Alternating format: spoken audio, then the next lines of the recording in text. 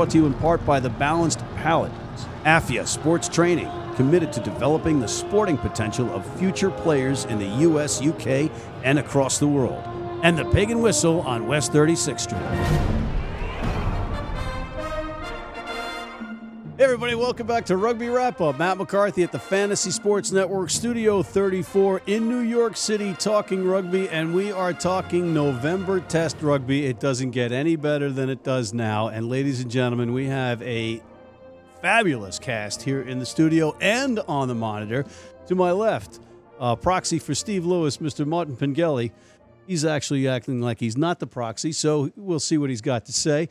Mr. Kies Lensing, the rugby god from South Africa, Namibia. Depends on when you ask him. But he's also a coach here with Rugby United New York. And, of course, our South African living in Denver, Mr. Barry Herbert. Thank you, Matt. Good to be here again. All right, Barry, we interviewed Gary Gold, the head coach of Team USA, and he was not happy with the two of us picking Samoa last week. I'll give you that. But he did call you, as a fellow South African, he said a useless Saffir. Well, that's great coming from Gary because he's not even the best coach from his high school, Matt. He's in the USA currently. All right, how to win friends and influence people, right? Is that what that one's, Marty? Okay. All right, gentlemen, let's get right to it. All right, we had a big weekend of rugby in international test rugby, the official window. Martin, let's start with you. Let's start with England versus New Zealand. Offsides or not offsides? Can I say I think it was offside, but I don't think it should have been called? Can I get away with that? I think he was fractionally offside, but I think, as far as I understand the directive from World Rugby, the TMO had no business doing what he did, as far as I understand it. Plus, I'm English and sad. All right, so factually, you're saying he was offside. Actually, I think I couldn't. Everything I tried to do, like the Fonz trying to say I'm sorry. I regret it. I won't say I'm sorry. Everything I tried to. Every time I watched it, I had a different reaction. The overriding thing for me was that I'm English, so I'm biased. When I thought it was a try, I hit the roof in the office where I was watching it, pumping my fist and making a couple of Americans quite frightened because I was so happy. Then they called it back. Yeah, I think he probably was a touch offside, but Rob Kitson from our newspaper wrote a very good column about it. It's these fractional calls that are called back and called back. I would rather we didn't have them. And as far as I understand, I'm not even sure I've understood it correctly because it's World Rugby politics. The directive was for TMOs not to do that, and the TMO did it. So I don't know. It was very frustrating. I mean, the salient point is what Clive Woodward said, and I don't normally agree with anything he says. England had chances to win that game anyway. It didn't take them, and the line-out fell apart. They have lots of reasons they didn't win. So it does go further than that. But you didn't score after scoring 15 points. Yeah, and they didn't drop a goal at the end. They crabbed sideways and then forced a pass. It was monumentally painful. The debate is great. That's what everyone likes about the game. Obviously I'm English. I'd rather it hadn't been called and that try had stood because I think Sam Underhill is a startlingly good, promising player. And well, he's certainly schoolbred. He's Barrett. I mean, he just that was wonderful to see. That was sort of odd. Hide and seek in the foreground. Yeah, and a sort of punch. Naturally, after those 80 minutes, a punch-drunk sidestep, whatever you'd call it. He sort of staggered and beat him. It was wonderful to see. That's part of the reason I hit the roof, pumping my fist and shouting things. And my two American editors were like, "Ugh, what's got into him?" It was an amazing moment, and it's a real shame it got called back for a TMO thing. I'd like to think I'd say that if an All Black had done it to England. I probably wouldn't. So the answer was he said factually the guy was offside. So as a player in those situations, and I was going by Courtney Lawes' reaction. When the call was made, he kind of looked up in the air, kind of knowingly a little bit. Like, you've been in situations where you've had calls in big games. What's that like as a player? Did you know it, or it's going to come, or? He definitely noticed. I think he knew he was a little bit offside. And if you look at it, I've also looked a couple of times at the footage. I believe he was offside. But on that point, I want to say there was a lot other offsides that have never been called. Offsides that have been way worse than this have never been called. The only problem is this offside here was a game changer. This call here was a game changer. And I like to, again, Steve Hansen said after the game, he's glad that the refs had the courage to go through with the call. So, like you said, it's depends on what jersey you got on here. If you got a New Zealand jersey, you're happy that the ref had the guts to make this call. If you got an England jersey on, you would say, man, I've known many other offsides that's never been called, but this one cost us this game. If you go a week ago, South Africa was in the same situation, fair and square. There was no arms tackle. South Africa was moaning.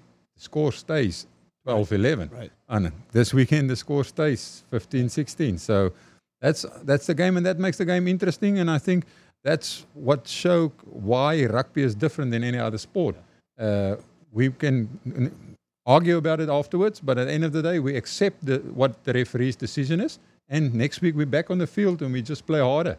So, yeah, and I want to also say England had more than enough chances to win that game.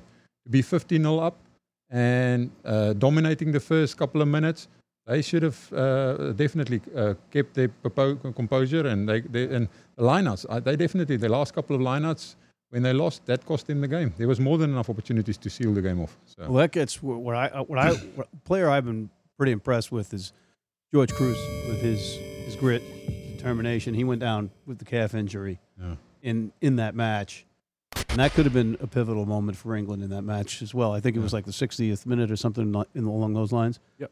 And afterwards, a apparent refusal to consider throwing somewhere where Retallick wasn't. Yes. Yeah. Which is what I probably would have done in my high school days. It's like, well, the big guy from the other team is taking our ball, so let's throw it somewhere else. Right. They didn't.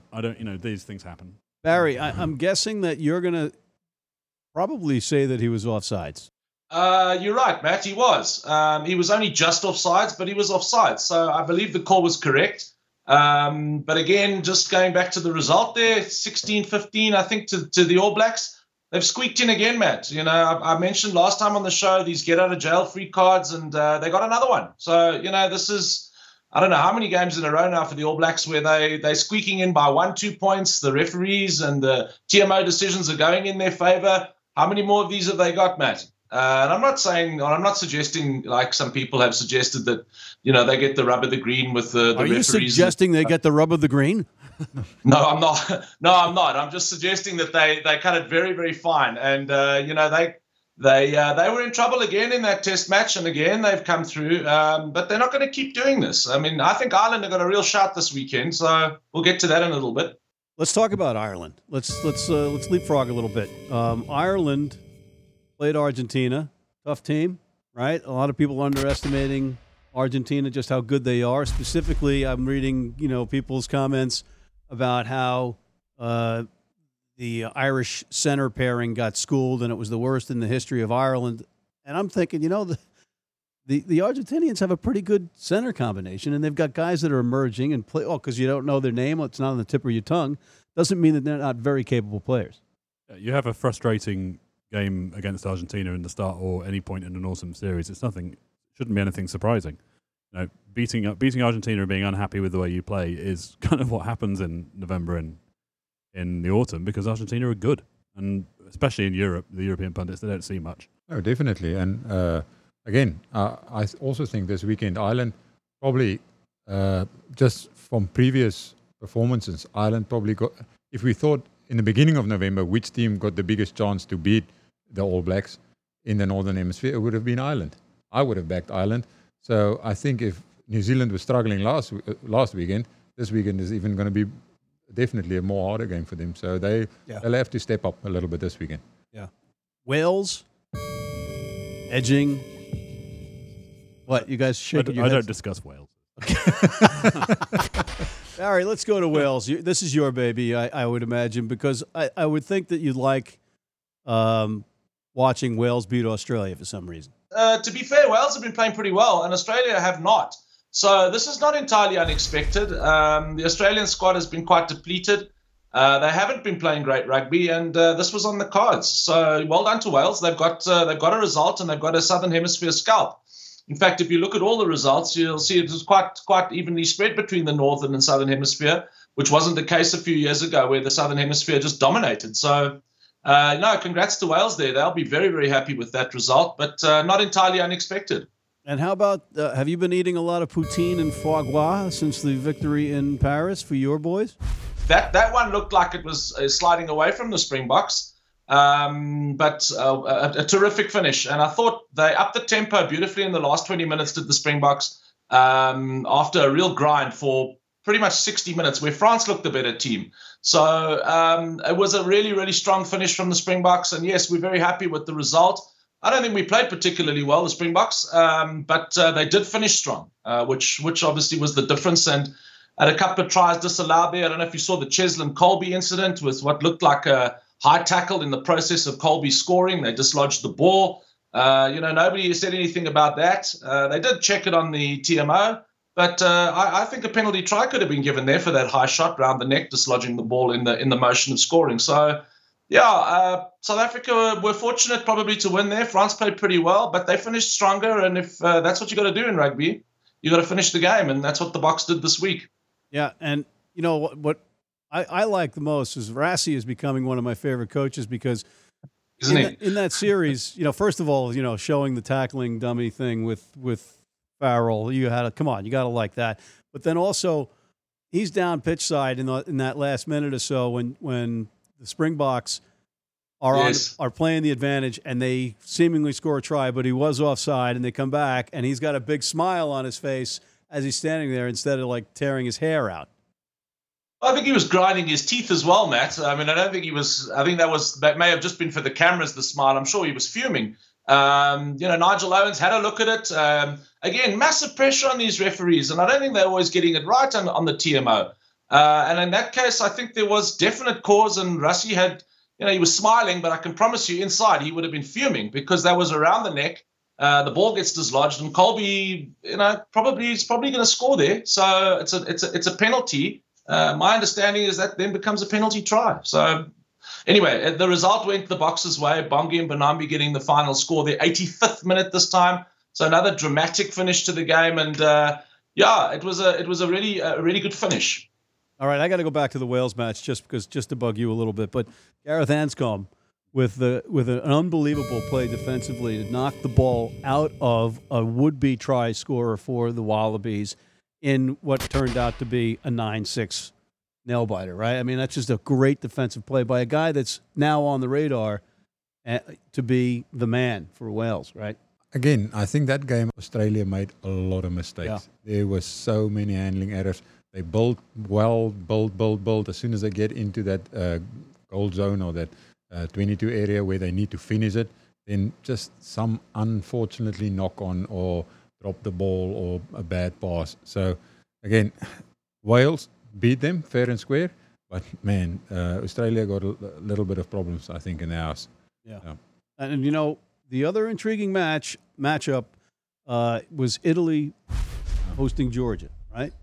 But it was intriguing because everybody's crying about the fact that Georgia should be in the Six Nations rather than Italy, and in the last 3 test matches that they've played against each other, Italy has won. Barry? Well, we called this one wrong. I didn't call it wrong. I picked Italy because of Sergio Perez being on this show. Yes, your man crush on him. Yes, I found that quite amusing.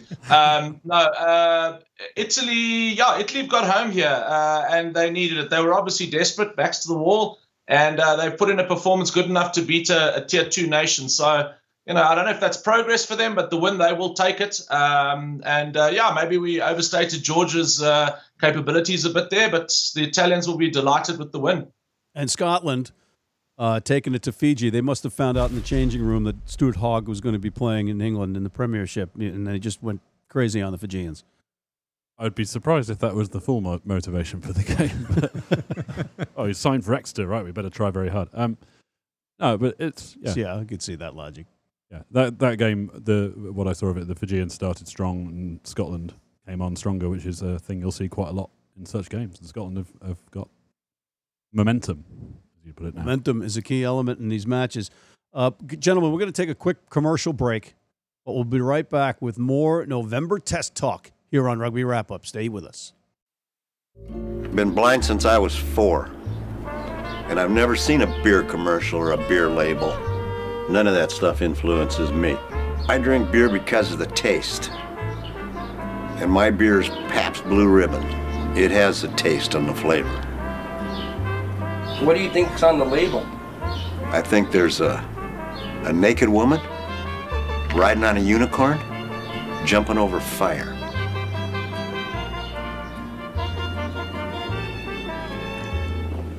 Oh, that's good beer. If you're in New York City and want to watch some great rugby, have some great food, and some great times, go to the world's best rugby pub, the Pig and Whistle on West 36th Street. All right, we are back. Matt McCarthy with Mr. Barry Herbert on the monitor, Mr. Kia Slinsing to my right, and Mr. Martin Pengelly to my left. Gentlemen, we'd be remiss if we didn't read Steve Lewis's comments about last weekend. I'll read them for you because I know that you were going to do them in a Roger Moore accent, and he said that would start World War V. So, number one, Steve Lewis says, Test rugby in this November has been magnificent, enthralling, physical, exciting clashes and nail-biting finishes, but we have also seen major refereeing inconsistencies, and he would be harumphing with his fist the Champagne Socialist in the injustice of this, and controversies. Case in point, the red card for USA's debutante prop Megan Rahm in comparison to the one of Harriet Orrell, and Pat Clifton nailed this with his little Twitter comparison there, so check it out. Inevitable that Hogg would move on. Glasgow simply do not have the financial clout to compete in the prevailing market. The only surprise is he opted for the smaller market Exeter rather than the big dollar boys of European rugby in London and Paris. Yes, as a player, you could probably empathize with this move, but you can probably imagine what the fans in Glasgow are going through right now. Yeah, it's always difficult for a player, especially if you have been with a club for a very long time and you got your fan base there. The fans never want you to leave, but the player also, he knows that he's coming to the end of his career, and maybe this guy's not coming to the end of his career. Yeah, but your He's career, still pretty young. Your career is limited, and unfortunately, you need to get as much as possible income out of it, and maybe he feels like he reached a stage in this in Glasgow now that they don't have the potential to win cups or trophies, and he really wanted to just a change of environment. And I know a lot of guys make changes of clubs because he think he's going to win. He have the opportunity to win a premiership competition or maybe another competition if he moves to another club. And there can be internal problems as well. We never know about it. Maybe between him and the coaching staff, or just there's a million reasons for a player to leave a club. But it's never nice for the supporters to see a guy of his stature leaving. Yeah. But so, if Exeter loses on a match, does Stuart Hogg become Scottish? And when they win, is he British, like Andy Murray? The Andy Murray equation, yeah. No, I don't think so. Especially not. Exeter, there's a very good column that actually our friend, the Champagne Lizard, pointed out on Twitter by Jamie Lyle, who's a Scottish writer, wrote a very good column about why Hogg has moved on, including, we were talking about making the most of your career. He's had bad facial injury with the Lions. He's been battered around a bit. He's 26. He's still quite young, but he's very experienced. Time to, make some money. Yeah. Exeter, they're not the big champagne payers, but they are a good, very well financially sound, well-run club. But Jamie Lyle's column, which was making the good point, is that the Exeter culture is, by all reports, I've not ever been there, an excellent team culture, a culture where players thrive, players enjoy themselves, players improve. Rob Baxter, the coach, is one of the best English coaches there is. I mean, he may well leave relatively soon after Eddie Jones and become England coach, which might change things, but it's you have a breaking story here on Rugby Wrap Up that you know something from The Guardian? He's in the mix for taking over England after Eddie Jones leaves after the World Cup. I mean, we used to say that about Jim Mallender every year when they thought there'd be a change, and he never made it. So maybe it'll never happen. But it's still, he's that highly rated as a coach. I mean, as a rugby move for someone like Stuart Hogg, who is an exceptional rugby player and obviously a player who thinks about his game and so on, like players do, it makes sense. Yeah. Barry, you want to weigh in on any of this stuff? You got guys that are, well, you have teams that have left Super Rugby from South Africa coming up to the Pro 14. Is it bug you, or you understand it? What's your take? This is part of the game, and it's a hard reality, and it's pretty much the same in any other professional sport, guys. So we have to get used to it, and it's something that's going to continue. Just to use this as a segue, I think after losing to the United States in Houston, Hogg needed a change because he was the captain of that team, and they lost. So that's just me. I'm just saying, I'm just taking it back to America here. And with that, I want to segue into our last two matches of last weekend that we want to touch upon. First, let's go to that big one, Namibia versus Russia. Namibia versus Russia, not the expected. I always knew Namibia is going to be a little bit under pressure because the Russian team, I think they just play a lot more competitive games than Namibia. They lost 47-20 this weekend to Spain. So hopefully it looked like what I can follow on social media. They had a good week of training and the guys are prepared and they're ready for Spain. So honestly, I hope for them, it's just a build-up for them and to give them a little bit more experience before the World Cup. But yeah, it's going to be tough for them anyway. What if the phone rang tomorrow? They need a backup prop with it that knows a little bit about coaching. This guy is out. I'm definitely not there to play. Definitely not. Yeah. Okay, fair enough.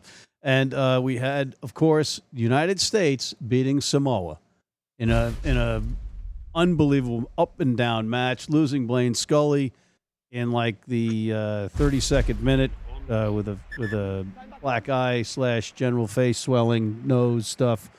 You know, and I was watching a Samoan feed, and it had the announcers doing the game from Auckland, and the game clock on the feed said 74 minutes when actually it was at the 80th minute, and Hooley is lining up for the penalty kick that's going to put them in the lead, and I'm thinking, okay, they're going to be in the lead. It's a precarious lead with 5 minutes left in the match, but in actuality, the hooter had sounded. This was the final play of the match. So he makes the kick, and he's going crazy. They're getting hugs, and the broadcaster, the Kiwi, says, "No, he seems quite happy."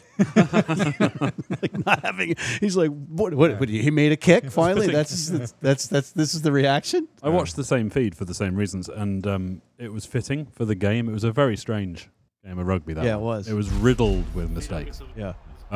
Both teams, I would imagine, rusty. Both teams. Well, you had untried you had a 19-year-old scrum half for Team USA. Mm-hmm. You had Will Hooley who only played 15 for Team USA coming at fly. You had the introduction of a 19-year-old prop, and you have all that happening, and they won. And they won. That says something to me about the team culture now. Yeah. In the past couple of years, I've said before, Gary Gold coming in doing an excellent job by the look of it. Yeah. Mitchell and Veal before that doing an excellent job because the run of good form started last year, which is always needs to be remembered. All right, so let's go ahead and start doing our predictions for next weekend, okay? USA versus Romania. And give me a point differential. USA by 10. USA by 10. It's going to be a tough game. I know Romania got a South African coach now there, and they smashed Portugal this last weekend. Romania beat them quite far. I think it's going to be a closer game. Maybe USA by 5, 6. Really? Yeah, I think it's going to be close. All right. Matt, I'm going to go with a USA victory here to keep Gary Gold on sides a little bit. They should get home here, Matt. I'm not sure of Romania's form right now, but I'm going to go with the US by 10 points here. Samoa is a much better team than Romania. The Maori All Blacks are a much better team than Samoa, one could argue, right? The Maori All Blacks didn't do that great against, Brasilia? Brazil, yeah. Not a big score, so that's why I've got my doubts. All right, we could have this argument all day long. If they wanted to, they could field a team that would be one of the top-ranked teams in international Test rugby. Oh, right. I agree. Yeah. All right, I'm gonna pick Team USA by 15 points in this match. All right, and guys, I know that there's a lot of rugby going on for you to watch, but between that, what you can do is escape the ordinary and enjoy dance and culture of the Mediterranean. This weekend at the 15th anniversary celebration of the Mosaic Dance Theater Company, Manhattan Movement Arts Center, 7:30 Saturday. All right, we'll see you there. And on that note, ladies and gentlemen, we are out of time. Barry, it was great to see you from South Africa via Denver, and Mr. Kies Lensing, our Namibian, who is now coaching 17 teams here in New York. Mr. Martin Pengelly of the Guardian, always welcome, and proxy to Steve Lewis when whenever we determine that. And I'm Matt McCarthy. And on that note, we are out of time for Rugby Wrap-Up here at the Fantasy Sports Network, Studio 34 in New York City. We'll see you next time.